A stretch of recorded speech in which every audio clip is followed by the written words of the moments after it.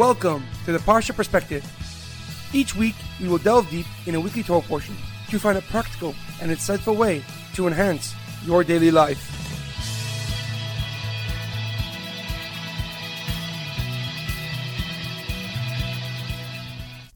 Thank you for tuning in.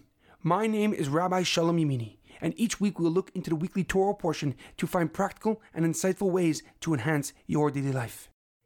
This week's Parsha Perspective is in loving memory and dedicated in honor of my great uncle Harav Shalom ben Harav Yaakov, as well as Edward ben Ephraim and Shlomo ben Edward. May all their souls be uplifted and their memories be a blessing. This week's Parsha Perspective is also in honor of the Refuah Shalema, the complete and speedy recovery of Shaul ben Brita, Sasson Betzal ben Batya, Chana bas Esther, and Yerachmiel Daniel ben Tova Basha. Before we begin, this is a special Shabbos called Shabbos Shuvah, the Shabbos of Repentance. Beginning with Rosh Hashanah, we enter the Aser Simei Tshuva, the 10 days of repentance, which conclude with Yom Kippur. The Shabbos before Yom Kippur is always labeled Shabbos Shuvah, and we read a unique haftarah, a reading from the prophets. It opens up with the words of the Navi Hosea, Shuvah Yisrael Ad Hashem Lekacha, return, O Israel, to the Lord your God. Traditionally, rabbis across the globe will emphasize the importance of Tshuva and returning to God during the speeches this Shabbos.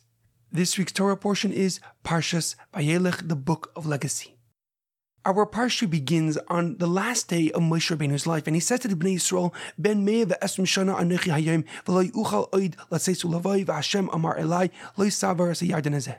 Today I am 120 years old, and God told me I can no longer continue, for he said, you shall not cross the Jordan River. Hashem elekecha hu oiver lefanecha hu yashmid es hagoyim ha'ele lefanecha v'yirashtem v'Yeshua hu oiver lefanecha kasher diber Hashem. The Lord your God will cross before you. He will destroy these nations so you will inherit them, and Yeshua, my successor, will cross before you as God has spoken.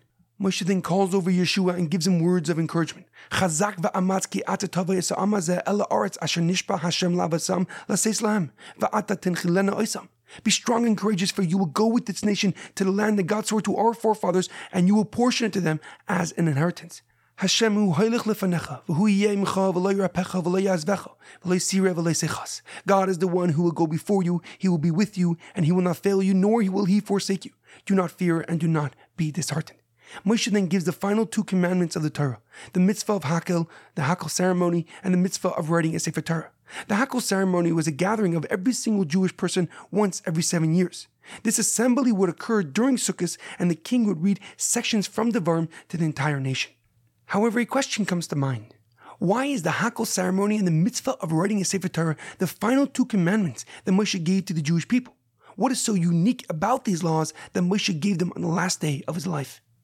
Rabbi Sachs, of blessed memory, gives a deep and profound explanation in his book, Covenant and Conversation. He writes that Hashem was comforting Moshe, who was sad that he would not enter the land of Israel. So Hashem told Moshe about the mitzvah of Hakel to remind him about the cycle of life and its renewal. For the Hakel gathering took place the year following the Shemitah cycle. The Shemitah is a 7-year cycle in which you work the land for 6 and let it rest for the 7th. It is important to note that this year is Shemitah in Israel, and there are special laws regarding eating food from Israel, and it is important to ask your rabbi what these laws are and how they could possibly impact you. Rabbi Sachs explains that Hashem was telling Moshe Rabbeinu that he is mortal since he's a human being. But that does not mean that his legacy ends, quite the contrary. After each cycle comes a renewal, an assembly to rejuvenate and re-inspire them for the new cycle. And this is done through a king reading from the Torah, the second mitzvah in today's Torah portion, writing a Torah. Because the Torah is called Torah's Moshe, and these mitzvahs are Moshe's true legacy. The renewal of energy and spirit after each cycle with wisdom and holiness that keeps reviving us. This profound lesson of renewal and with what to rejuvenate ourselves with is ever more important as we begin a new year, a new cycle. We cannot let the past cycle hold us back from experiencing success and accomplishing our potential.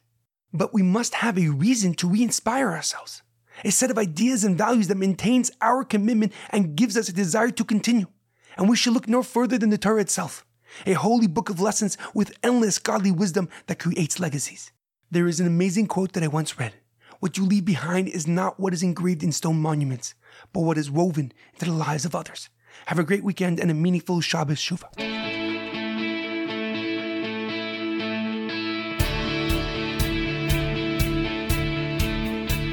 Thank you for tuning in to the Parsha Perspective.